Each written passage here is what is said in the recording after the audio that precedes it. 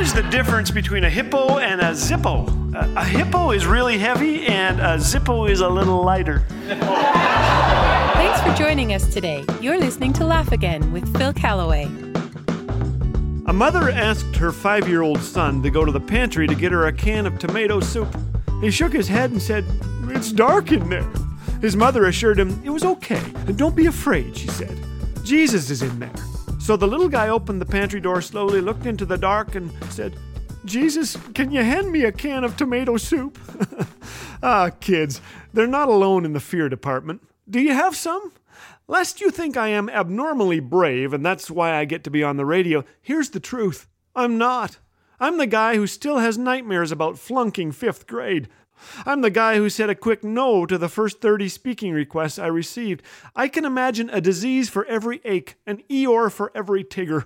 And I'm not alone. Historians may well remember ours as the age of anxiety. We are as anxious as a one-eyed cat watching 2 mouse holes. Even our children wonder, am I safe at school? Will mommy take care of me? Will daddy leave? It's quite a time. When my wife was battling epilepsy, my daughter asked, "Daddy, are you going to stay?" I told her, "Oh yes, Rachel. I promise I'll be here." My son asked, "Is mama going to die?"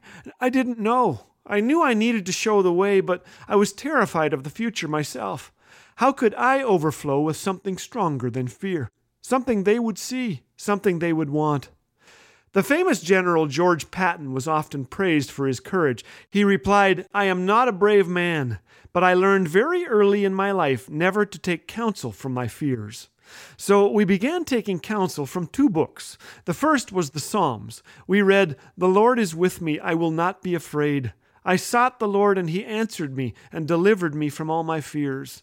And we came to see that this ever-present God, who had shown up for saints throughout history, was not about to abandon us. The second was the book of Philippians, where we discovered the link between prayer and peace. Don't worry about anything, but in everything through prayer and petition, with thanksgiving, let your requests be made known to God. And the peace of God, which surpasses every thought, will guard your hearts and minds in Christ Jesus. The book instructed us to feed our minds on things that are honorable, pure, lovely, and of good report, and we knew we seldom encountered these things on the television news. So we flipped the thing off a little more often, determined to spend time concerned about that which we could do something about. I told my kids about my fear, that I didn't know the future, but God did. We would trust Him together and take the next right step. Were our fears banished forever? No. But each time they arrived, we became increasingly adept at showing them through the door of prayer. And the more we prayed, the less we panicked. In the book of Judges, the people of Midian oppress and terrorize the Israelites for 7 years. God appears to Gideon, calling him a mighty warrior and telling him to deliver Israel out of Midian's hands. Gideon says, "Who, me? My clan is the weakest in Manasseh. I'm the runt of the litter." God promises to help Gideon, but still he's afraid. Why in the world would God call such a fearful man mighty warrior? Because he knew who Gideon would become with God's help.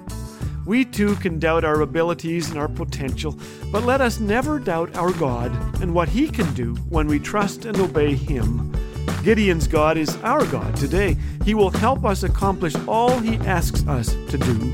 So let's go to the pantry and get that can of tomato soup.